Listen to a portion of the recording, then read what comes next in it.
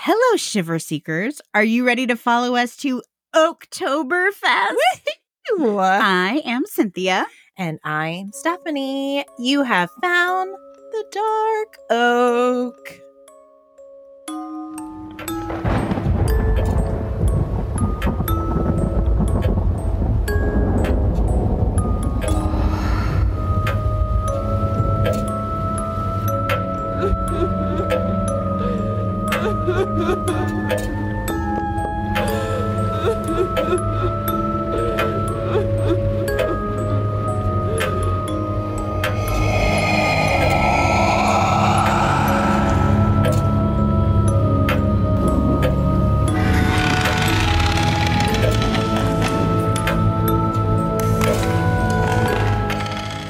Stephanie, do you have a campfire story for us today?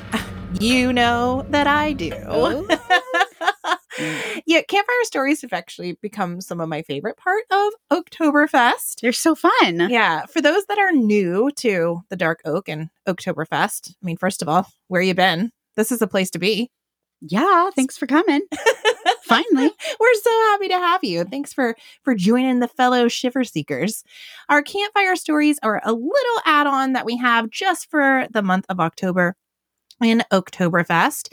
And they are, again, campfire stories, but they're little 5-10 minute stories you could tell at a campfire or when you're driving in the car, when you're hanging out with friends, when you're putting your sweet little babies to bed. Tell them a little campfire story to give them spooky Halloween dreams, if you're that kind of parent. And if you want them to end up in your bed later. That too. So you really have to weigh the cost. Yeah. But if you're not into campfire stories, just skip ahead, maybe 5-10 minutes. And we have a full length Dark Oak Oktoberfest episode waiting for you. But this is just a little something to get you in the spooky mood. So without further ado, here is today's campfire story. I'm ready. Now, typically I give you a title of a campfire story, but this one needs no introduction. So I'm just going to get right to it. Okay, please do. At the end of a long, dark road is a long, dark path. At the end of the long, dark path is a lone, dark house. And the lone, dark house has a single dark door. Behind the single dark door is a long, dark hall. At the end of the long, dark hall are some tall, dark stairs. At the top of the tall, dark stairs is a long, dark balcony. At the end of the long, dark balcony is a big, dark room. In the big, dark room is a big, dark closet. In the big, dark closet is a big, dark door. Behind the big, dark door are some steep, dark stairs. At the top of the steep, dark stairs is a dark, dusty attic. In the dark, dusty attic is a big, dark chest. In the big, dark chest is a small, dark box. And in that small, dark box is a pink jelly bean. Stephanie. This is my absolute favorite campfire story. First of all, it's super easy to remember. You could walk somebody into a deep, dark forest. You could walk somebody into the deep, dark amusement park, whatever it is, something deep and dark. And whatever's in the chest is whatever your little heart desires. Oh. Pink jelly beans, yellow rubber duckies, green shoes, whatever it is. The kids love this one. My kids will love this. I will have to tell them tonight. They will love this story. They will be on the edge of their seats and then hysterically laughing. And then hysterically laughing. Yeah, the last time I told this was actually around a campfire. We were doing a little camp out with some friends. We had hot dogs on sticks and all that kind of thing. And one of the little girls, I mean, she was already, a little bit scared of the spooky stuff. My poor children have been conditioned. Future true crime enthusiasts. Absolutely. I mean, how could they not be at this point? Poor things. But she was a little new to this genre, if you will. And I remember looking over at her at the campfire, and she had a little blanket around her, and her blanket was pulled up. Like, all I could see was like the top of her head and her little eyeballs. She was so worried. So cute. And then, of course, as soon as I said pink jelly bean, I mean, she jumped up and was like, I was not scared. Of course not. Of course not. Oh my gosh, that's so cute. Yeah. So one of my absolute favorites. I really hope you share this with someone. And again, just kind of get into character a little bit. And yeah. That's a fun one. Yeah. My kids will love that. Thanks for bringing that. Unfortunately, my story today doesn't have a pink jelly bean at the end. Oh. I know. Wah, wah. I know. It's a lot less fun. My story today is about Yoshihiro Hattori. Okay. Yoshihiro went by Yoshi. He was born in Nagoya, Aichi Prefecture, Japan. Okay. Somebody's been practicing their Japanese because that sounded amazing. Thank you, Google Pronunciate. You know what? You got to use the tools at your disposal. Right. That's right. We do the work here at the Dark Oak. Do the work. You know what? We do it for our Shiver Seeker listeners. That's right. We do the work. For you. This is all for you. So Yoshi was the middle child of 3 children. His father was Masayachi Hattori, an engineer, and his mother is Mieko Hattori. Oh my gosh, I love her little name. I know. Well, her whole personality, you will learn, is just, she's so sweet and so loving and so kind, which makes sense when you get to know Yoshi a little bit, because he was so sweet and wonderful, and they really seem like a beautiful family. Sweet. Yes. When Yoshi was 16 years old, he submitted an entrance application into a worldwide student exchange program. And in this paper, he had to write a little bit about himself, why he wanted to join this program. And he wrote, "Wherever I go, I wish I could make the country a second home country. I can make Japanese cooking like tempura cutlet for host families and introduce the living way of Japanese." Okay. A 16-year-old boy wrote this? Isn't that sweet? How lovely. I love all parts of it. I love how he's so comfortable saying, I'm willing to go live and learn about another country and integrate myself there. But he also is so proud of being Japanese and his way of life and his culture and customs. And he wants to share that with other people. It's just wonderful. I love that. I thought that was very cool and very telling about him. The fact that he too wanted to bring his way of life and show how he lived as well. A lot of confidence and just self-assurance. Which says so much about, again, the way he was raised and his parents, and to, be showing those attributes at 16 years old, a 16-year-old boy. Yeah. Definitely a standout for sure. For sure. So Yoshi was accepted. Of course he was. I would take him in a heartbeat. Yes, me too. Especially if he'll make some some Japanese cutlets. I know, right? I've never had a Japanese cutlet, but I'm here for it. It sounds really good. Yes. So at first, when he'd submitted this application, it was kind of more of a we'll wait and see kind of thing. But he was a little hesitant to leave Japan because he was very involved with his rugby team. Oh, I didn't realize rugby was such a thing in Japan. I didn't either. But for him, it was a big deal.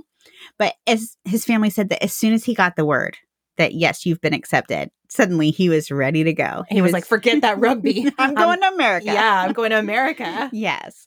So in the summer of 1992, Yoshi left Japan with plans to stay in the United States for 1 year, which, gosh, that seems like a long time. Did you ever have any experience with exchange students growing up or in school? Yeah. So when I was a teenager, my family took in a Russian exchange student. Okay. Now, our program sounds a little bit different. It was through our church, and these were younger kids. So I say like 10, 11, 12, something like that.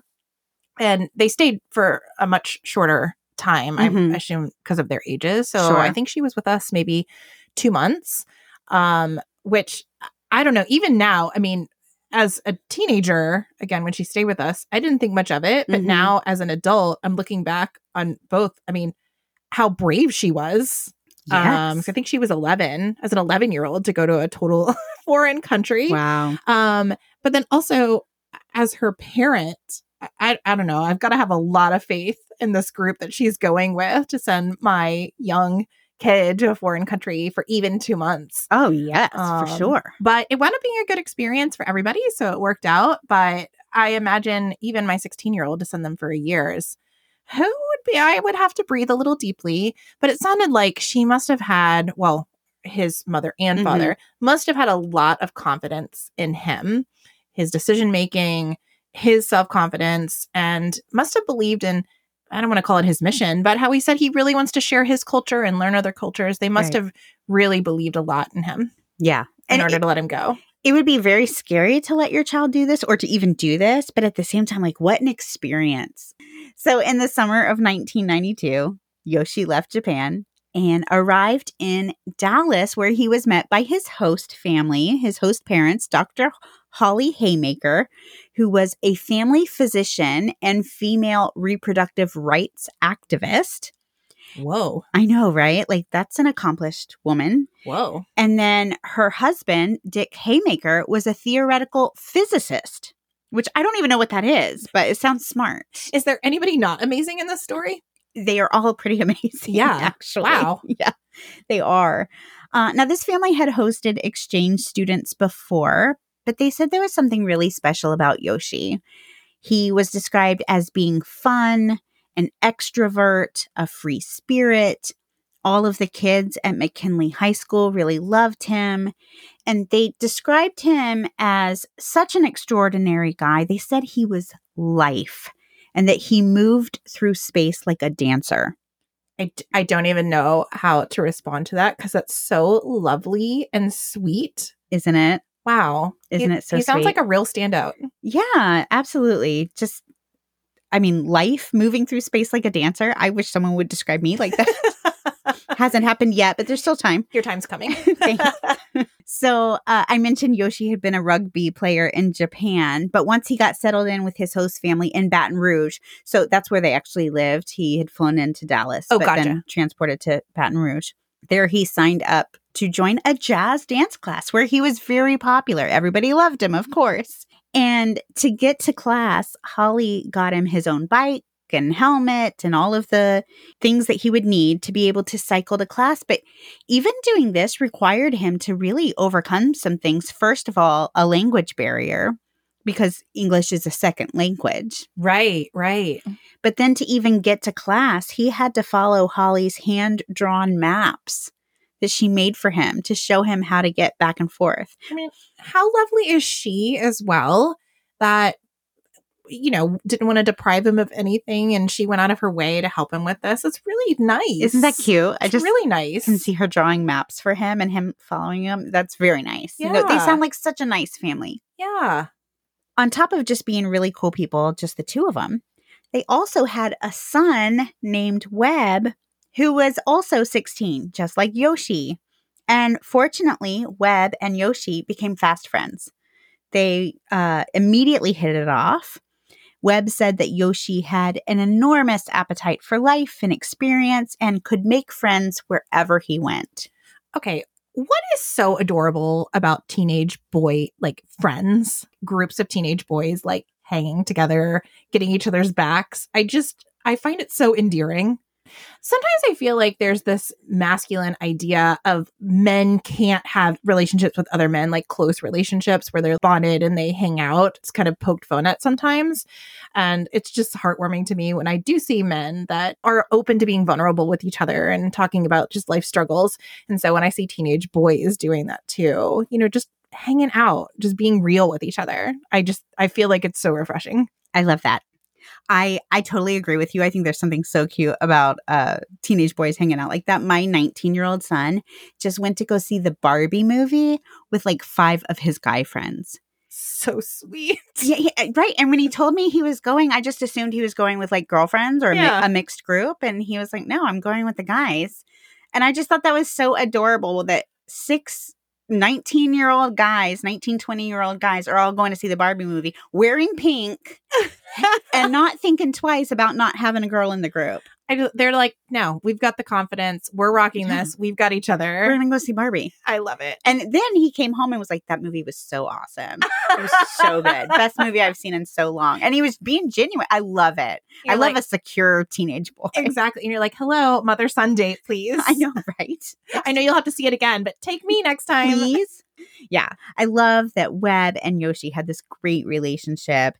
And the 2 boys would do all kinds of fun things together. They went to a blues festival. They met up with other exchange students and started talking about each other's experiences. They even met another Japanese exchange student and were able to make contact with him and make plans with him. What a cool community. I know, the whole right? Community. It really does. It makes me wish that I had a foreign exchange student in my life when I was a kid, or maybe I should host one now. I don't know. All right. Cynthia's currently taking applicants. Yes, please. And if you can cook really delicious food, that is an added bonus. One of the things that these 2 guys were invited to do was attend a Halloween party. And this party was going to be just northeast of Baton Rouge in the city of Central Louisiana. Okay. So on Saturday, October 17th, Dick and Holly decided to make the best of the fact that their kids were going out, and they decided to go see a movie playing in the theater. You may have heard of it, The Last of the Mohicans. Whoa. Core memories. Take you back in time, right? That's Brad Pitt, right? Yeah. Yeah. A really hot Brad Pitt. Hot Brad Pitt. Couldn't tell you about the movie, but I remember Brad Pitt. Yep, pretty sure that's what I remember too. Yeah. So while they were going to see this movie, Yoshi and Webb went to this party. It's not Kevin Costner, is it? No, that's Dances with Wolves. Okay, that I was intermingling the 2. Oh, yeah. You're right, Brad Pitt. Dances Let's stick with that. Yeah, Let's Brad stick with that Pitt. one. Okay. Well, one of the things Yoshi had really enjoyed doing in his time here in Baton Rouge was watching movies, and he'd been watching a lot of John Travolta movies. So he obviously decided to dress as John Travolta from Saturday Night Fever. Adorable. Isn't that so cute? Webb decided he was going to take advantage of an old neck brace that he had from a previous injury, and he was going to go dressed as an accident victim. So he wore the neck brace and just some bandages. Use what you got, Webb. Right. Use what you got. I like it. So the boys leave to go to this party. They get to the street where they thought they were supposed to be, and there's a house. Now, they didn't know this part of town very well, but the house had Halloween decorations. It had multiple cars in the driveway, and the address was 10311. The address that they actually were looking for was 10131. So they had a couple numbers inverted, but they didn't realize that. And so given the fact that the house was decorated, there were several cars, they thought they were in the right place. So they walk up to the door. It's an honest mistake. Absolutely. Absolutely. They walk up to the door and they knock, but at first nobody answers. They wait a minute or so, and as they're standing there, all of a sudden, a woman opens the door, looks out at them, looks at them, makes eye contact, and then slams the door. Okay, so that's weird. Yeah. All right, so they're confused, and they start kind of walking away. And Webb starts walking down the block. At this point, he's starting to question, okay, maybe we're not in the right place. That was not the reaction I was expecting. Yeah, and maybe it didn't look like there was a party behind her. So as they're trying to figure all of this out, suddenly the front door opens again. And this time behind the door is 30-year-old supermarket butcher Rodney Piers. And he's pointing a .44 Magnum revolver directly at Yoshi. Good night. Right. Now, all of this is happening so fast. And I can only assume that everyone here in this scenario is a little confused. Yoshi's still near the door. Webb started kind of walking away. Rodney's pointing a gun. Again, it's a Halloween party and they are expecting people to be in costume. So I don't know if it would have even registered that somebody pointing a gun is an immediate threat in that moment. Like, could you have maybe thought, this is somebody in costume. This is somebody opening the door for a Halloween party. I don't know. There's no way of knowing what's going through their mind. That's fair. Yeah. This isn't just a random, I'm knocking on somebody's door. Right. Webb says that in this moment, when Rodney's there pointing a gun at him, Yoshi was just so excited. And he started singing, "We're here for the party. We're here for the party." Like literally singing, "We're here for the party." And like kind of dancing around boisterously. He's excited. He thinks he's there for a party. In response to this, Rodney shouted, "Freeze." But that's not a command that Yoshi was familiar with. So according to Rodney, Yoshi kept moving towards him. So in response, Rodney pulled the trigger, firing once, hitting Yoshi in the chest, and then slammed the door. I want to say curse words right now. It's unbelievable to me. Wow. It's unbelievable to me that this happened. It's a 16-year-old kid. A 16-year-old kid dressed as John Travolta. Right. Saying, "I'm here for the party." Right. And I'm sorry, even saying the word freeze, I would type, even as a native English speaker, I wouldn't even understand. Like, what are you talking about? Right. Freeze. And again, I'm here in a residential street. And again, I think I'm here for a Halloween party. Right. And as you were saying, everybody else is in costume too. So how do you know this guy's not just playing a part? That's kind of what I would have thought. Yeah, even if Yoshi had understood, he would have just been like, "Ha, I'm here. I'm going to dance my way in." Like, I don't think that's not out of the realm of possibilities. I'm with you. That a kid could do. I'm with you. Unbelievable. It's infuriating. And he just closes the door. Shoots him, closes the door. Which, why didn't you just close the door? Why open the door in the first place? If you feel like you're being threatened. Yeah. Which we'll find out more later. That's what he felt was happening. He felt like he was being threatened. I don't know about that. This does not sound threatening. No. And again, it's Halloween. Don't you expect people at your door? Well, it's not Halloween night. It's October 17th. So it's a couple weeks before Halloween. But when you see one person wearing a neck brace and bloody bandages and somebody else dressed as John Travolta saying, "We're here for the party. We're here for the party." Yeah. And they're 16. I mean, you wouldn't mistake Yoshi for like a 45-year-old man. I mean, I don't know that I would look at him and be like, "Oh, he's absolutely 16 years old." But you know what I mean? Like, yeah, he's not threatening. He's a kid. Yeah, no, girl, I'm telling you, this case is awful. Okay, tell me this awful man's name again. Rodney Pierce. Okay, Rodney friggin' Pierce. Yeah. I'm hot right now. Oh, girl. I'm actually hot. No, it's infuriating. Like my blood is boiling. It's infuriating. The fact that he could just do this. It doesn't get better. Okay. All right. Well, while this is happening across town, the Haymakers are leaving the movie theater. And this is really like sobering and ironic because, they're leaving this movie and like my heart is breaking for every single person in this story right now. Awful. Already breaking for, clearly Yoshi, but his parents, for Webb, for his host family. Mm-hmm. I mean, the ripple effect that is about to happen in this story. Wow. Okay. So many people were affected lifelong by this choice that Rodney Pierce made. Yep. Holly, as they were walking out of this movie, because, if you haven't seen The Last of the Mohicans, it's based on wartime. Right. And she said to Dick as they were leaving, "Isn't it great that this country isn't as violent as that anymore?" Isn't that chilling? Wow. Yeah.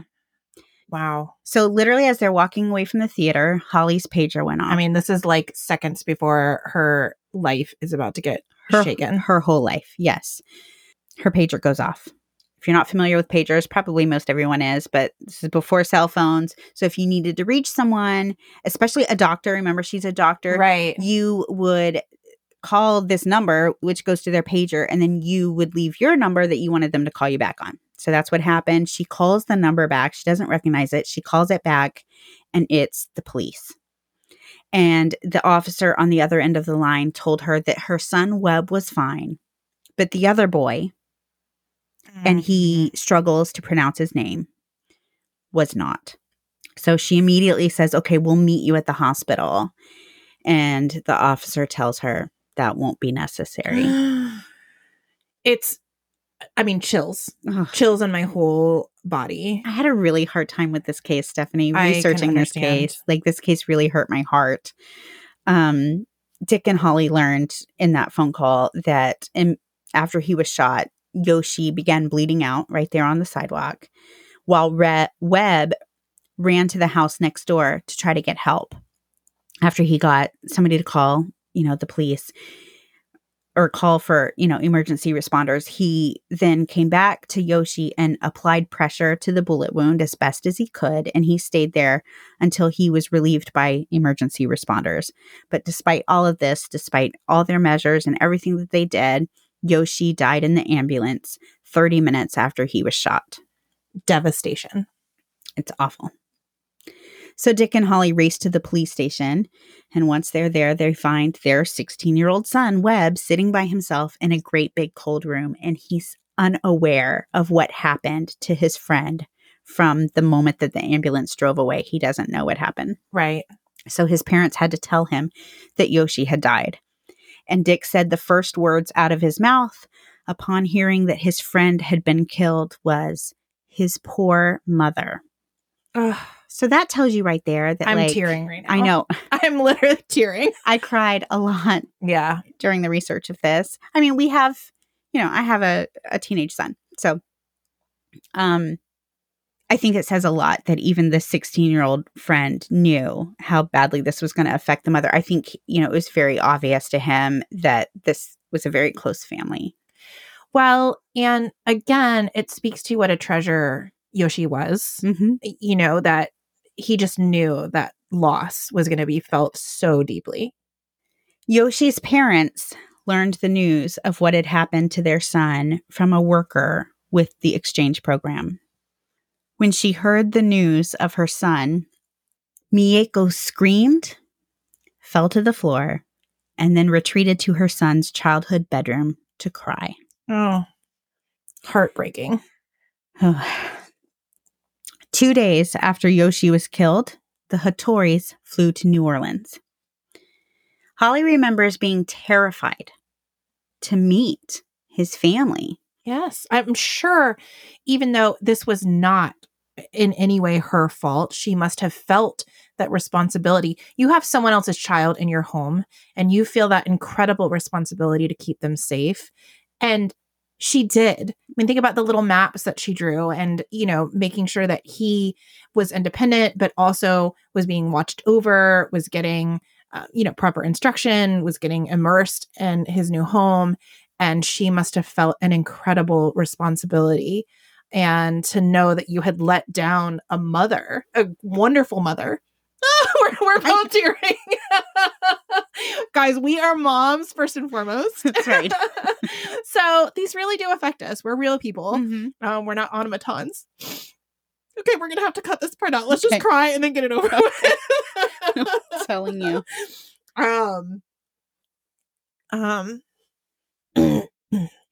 Yeah, my heart really breaks for Holly and how she must have felt. And I understand her feeling that way. Oh, me too. I don't know how she had the bravery to do it. I guess she didn't have a choice, but she said that, she echoed what you said. She felt like because it was her job to take care of their son, and then this happened on her watch, she was so worried of what Yoshi's parents might, what their reaction might be. Absolutely. But we're going to cry more. Oh, boy. The first words that Yoshi's mom said to Holly were, "How is Webb?" Okay, we're going to take a moment and cry real quick because, again, what a wonderful network and community of loving people. Yes. Yes. And you will see that what they do from this point on, they genuinely take this tragedy and do with it what they believe is the right thing. Okay. Clearly, Yoshi's shooting became a global news story overnight. I mean, it was just shocking. And it shocked people around the world. It shocked people in Japan, where he lived, and where handguns are banned. Right. Gosh. I mean, so I imagine, for his parents, this is a tragedy they never even envisioned happening. Right. Because it's not part of their reality. Right. And they send him to this other country for new experiences. And then something like this happens. I mean, how this is just awful all the way around. There's nobody getting out of this not feeling just awful. What if? Right. Should I have? Yeah. All the what ifs. Just, really, it's just icky. It makes me feel very icky putting myself in this mindset. It's almost impossible for me to put myself in their shoes without feeling it so greatly. Yes. But these were really good people. And they immediately decided that they were going to make something positive out of this tragedy. They acknowledged that they could never get the life of their son back, but they could use it for positive change. And so they decided to launch a campaign in Japan calling for an end to easy access to firearms in the U.S. Oh, okay. And at first, and I don't Is that a thing? So I'm not crazy, because I was like, I didn't know you could. Now, when I say launch a campaign, what they were doing is they created a petition and started gathering signatures. Okay. But they got signatures from their fellow Japanese community and then used that to try to, then brought that over to the U.S. Okay, to try to start a movement here. Okay. But I was the same way. I was like, I didn't know that, I wouldn't even have thought that would have been a thing. Me neither. But they started with what they could, right? They started with what they started with what they started with what they knew. They started with what they had, and they did something. They did. In fact, talk about doing something. They began this petition while they were in the car driving away from Yoshi's funeral. Wow. And that was his funeral here, the service that he had here in America. Because by the time they'd flown back to Japan, the petition had been written, and they were literally ready to start collecting signatures. Wow. Now, back in Baton Rouge, there was Rodney Pierce that had to be dealt with. And he had initially been released without charges because it appeared that the assumption was he was within his rights to shoot a trespasser. But a lot of people didn't like this, and rightly so, right? Yeah, it just doesn't sit well with me. We are in the South. I do believe in personal protection, but this just doesn't seem to fit that mold. No, and I don't have an exact time, but we know it's not in the middle of the night. Right. It's, probably 7, 8, sometime around that. It's not 3:00 in the morning. And again, they have Halloween decorations up. They know it's October. Right. They're not. So we tried the door, and the door was open. So we walked in the house. There wasn't, we were peering through the windows to look and see. There wasn't stuff that would actually make you feel unsafe. Right. Or we were trying to enter through the back door, or banging on the door. Literally, they rang a doorbell or knocked on a door. Right. And then when someone opened it, they said, we're here for the party, and started walking towards this person. I mean, you can't ring a doorbell anymore. I mean, it's just something is not melding. Something is not meshing for me, how you could feel threatened in that situation. Well, a lot of people agree with you, Stephanie. And after complaints from Louisiana's governor and Japan's consul in New Orleans, Rodney was charged with manslaughter. Yeah. So his case went to trial. And during this trial, his defense lawyers worked very hard to establish his actions as self-defense. Right. They said that Pierce was not a killer. Instead, he was one of your neighbors, and he was simply reacting to Yoshi's extremely unusual way of moving. So him, dancing around, just being excited for a party was enough, I guess, to set this guy on edge. Wow. Yeah. Wow. Okay. Yeah. Stay in your little bubble, Rodney, because I feel like that's enough to freak you out. Exactly. I feel like something else was going on there. Right. Well, the defense continued to describe Yoshi as an out-of-control, hyperactive Japanese exchange student who thought his job was to scare people. No. Again, that doesn't ring true. Does that sound like how anybody else has described him? No. So remember the woman who first opened the door and then slammed it closed? Yeah, that we assume was the wife. It was. It was Okay. Rodney's wife, Bonnie. And she told the court that Yoshi had scared her when she opened the door and saw him there. And so she ordered her husband to go get the gun. And that's why Rodney showed up, at the door, gun literally ready to go. Wow. Bonnie, you just close the door and you just don't open it again. Call the police. Call Again. the police. So many steps I feel were missed here. Again, considering the time of day, considering the assailants had no weapons, considering they were acting like normal citizens. They weren't creeping. They weren't acting like home intruders. No. I mean, no. I'm back to being hot again. I know. I'm back to being hot. I believe you can, of course, defend yourself, but you can't just shoot somebody because they knocked on your door. No. This doesn't seem like a circumstance in which you would need to defend yourself. No, there was no threat. And Holly reiterates that Yoshi was the complete opposite of menacing in appearance or behavior. He was the type of person who literally made friends in this country that he didn't even live in just by looking at them. They said he could literally just look at you and smile and make friends, So for her to find him menacing, I don't know. Yeah, it doesn't seem to mesh. Yes. Holly believes, unfortunately, that racism played a role in Rodney's decision to open fire. Well, the fact that they made such a big deal in his defense about this being an exchange student, I don't know. I don't like that they brought that into it either. Right. It does sound definitely like a race issue. It feels that way to me, too. Holly said that she believes that if she'd had a Norwegian exchange student, that Norwegian student probably wouldn't have been shot. In the court file, both Rodney and his wife, Bonnie, refer to Yoshi as Oriental, which, as we know, is now considered a very archaic term, not something we would use nowadays. Right. But interestingly, they did not use any identifying terms about Webb's race. I mean, it does seem to lean towards Holly's theory of race coming into play. It feels that way to me. Well, you're not going to believe this, but in May 1993, Rodney Pierce was acquitted after a jury deliberation of only 3 hours. I feel like my heart is broken all over again. It's awful. Now, listen to this. The Hattori family did not let this discourage them from their gun control activism, and they even went so far as to say that they thought that Rodney was also one of the victims, with his life forever changed because of the accessibility of guns. Okay. All right. Yeah, I want to hear more about what them. A forgiving attitude, right? Literally looking at their son's killer as a victim.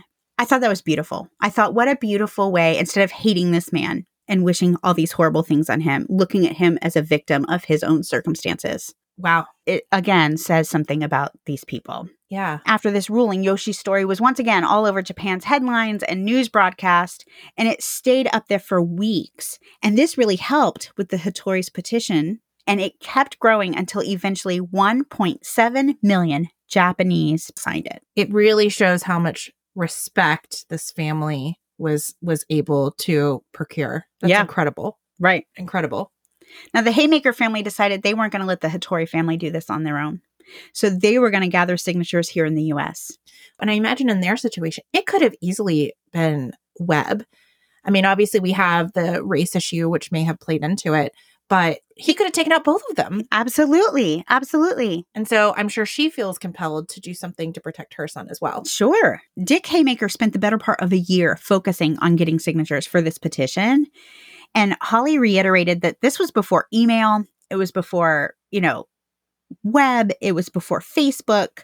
And it all had to be done by telephone and snail mail. So much easier today, but they really worked hard. He actually dedicated pretty much the rest of his life to gun control activism. And he said, the beginning was just doing the petition drive and just throwing my life at that. And then I threw my life at Washington. And then I threw my life at trying to get an appointment with the president. And in the end, I did. Wow. He was not taking no for an answer. They were not. So both the Hattori and the Haymaker families were in Washington in November 1993 as part of their campaign. While they were there, Mieko was able to get a note to a friend of the family who just so happened to be an old roommate of President Bill Clinton's. Whoa. I know, right? It's good to know people.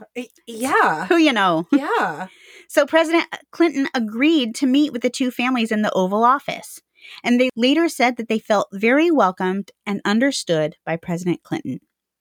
However, the Hattoris and the Haymakers agreed that despite his private support, there was very little the president could actually do to help practically. At the same time, proposed gun control measures had gotten a pretty big boost from their campaign. And then the 30th anniversary of President John F. Kennedy's assassination also occurred right at the same time, which also helped to raise awareness of the issue. Congress passed the Brady Handgun Violence Prevention Act, which mandated background checks on gun buyers and a 5-day waiting period on all purchases. Oh my gosh. I didn't realize these two were connected. Yes. And President Clinton signed it into law 2 weeks after meeting the Hattoris and the Haymakers.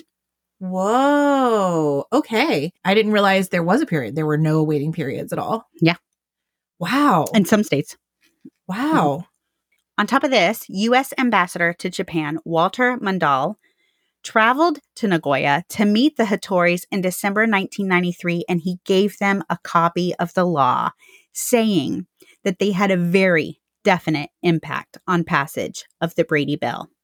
Yes, it had been first introduced in 1991, but nobody really paid attention to it.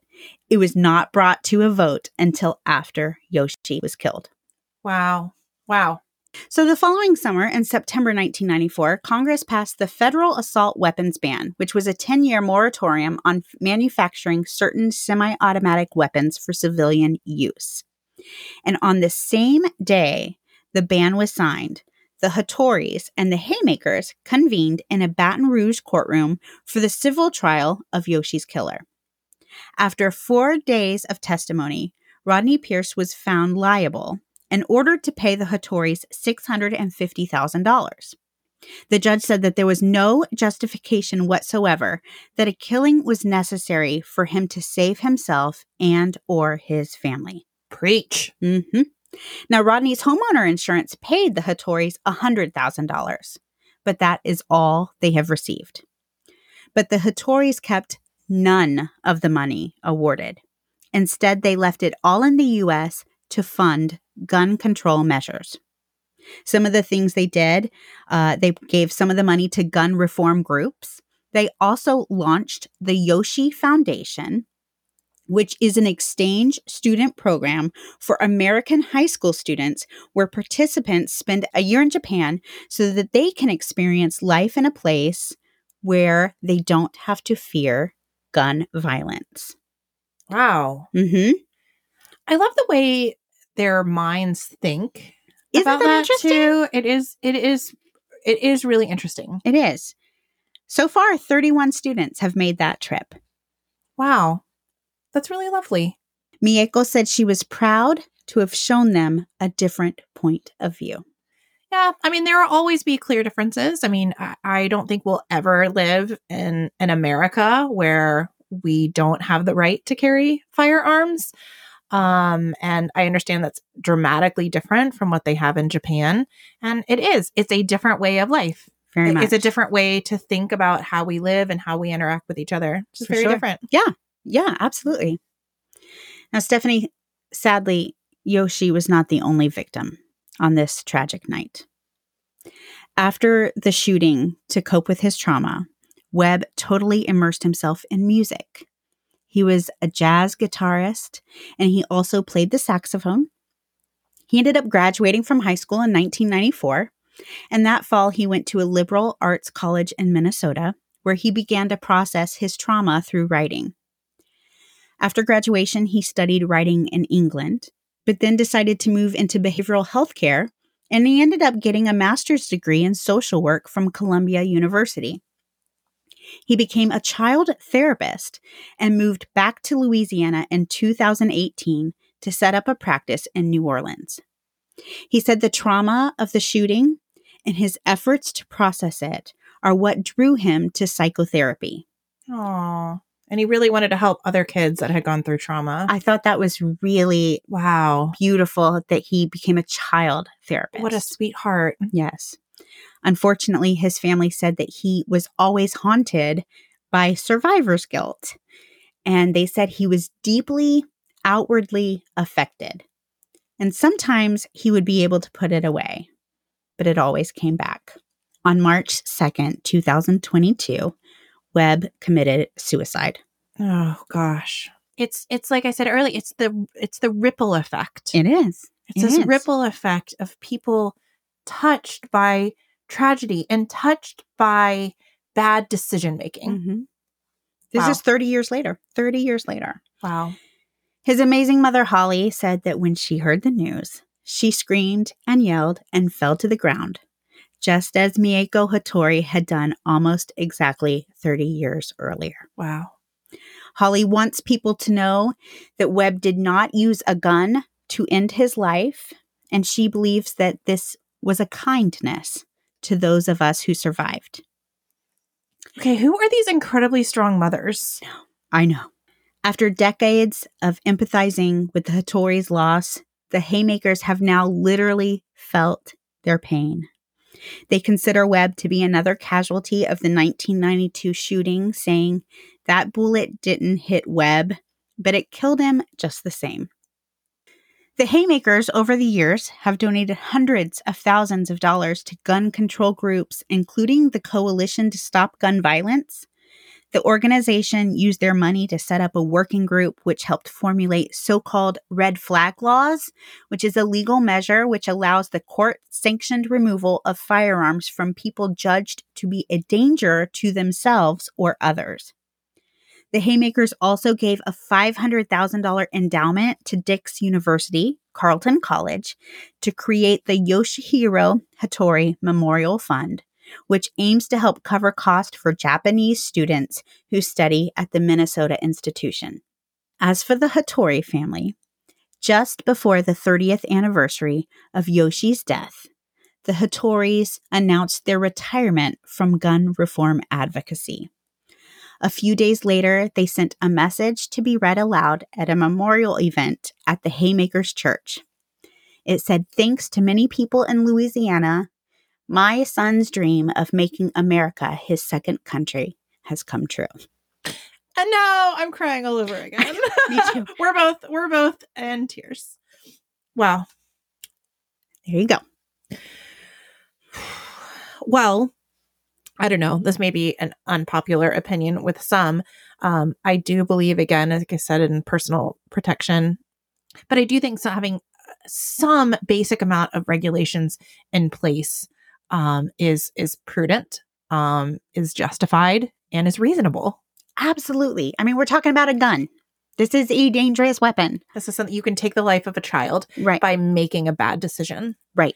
And to have some kind of training, to have some kind of understanding of how this can change many lives and destroy many lives. Yes. I think it's important to understand that.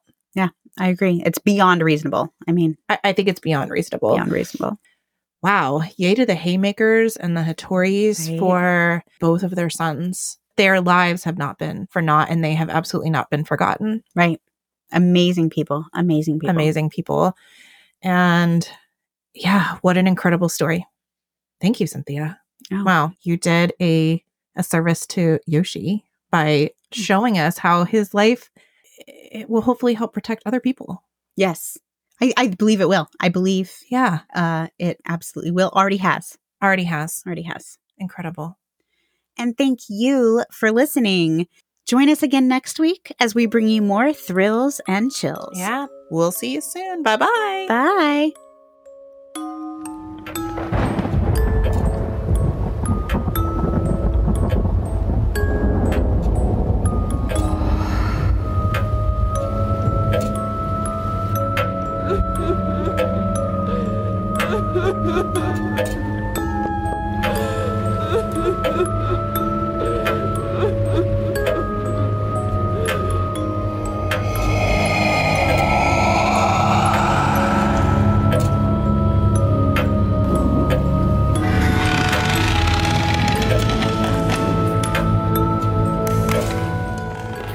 This has been a Just Us Gals production with artwork by Justice Holmes and music by Ryan Creek.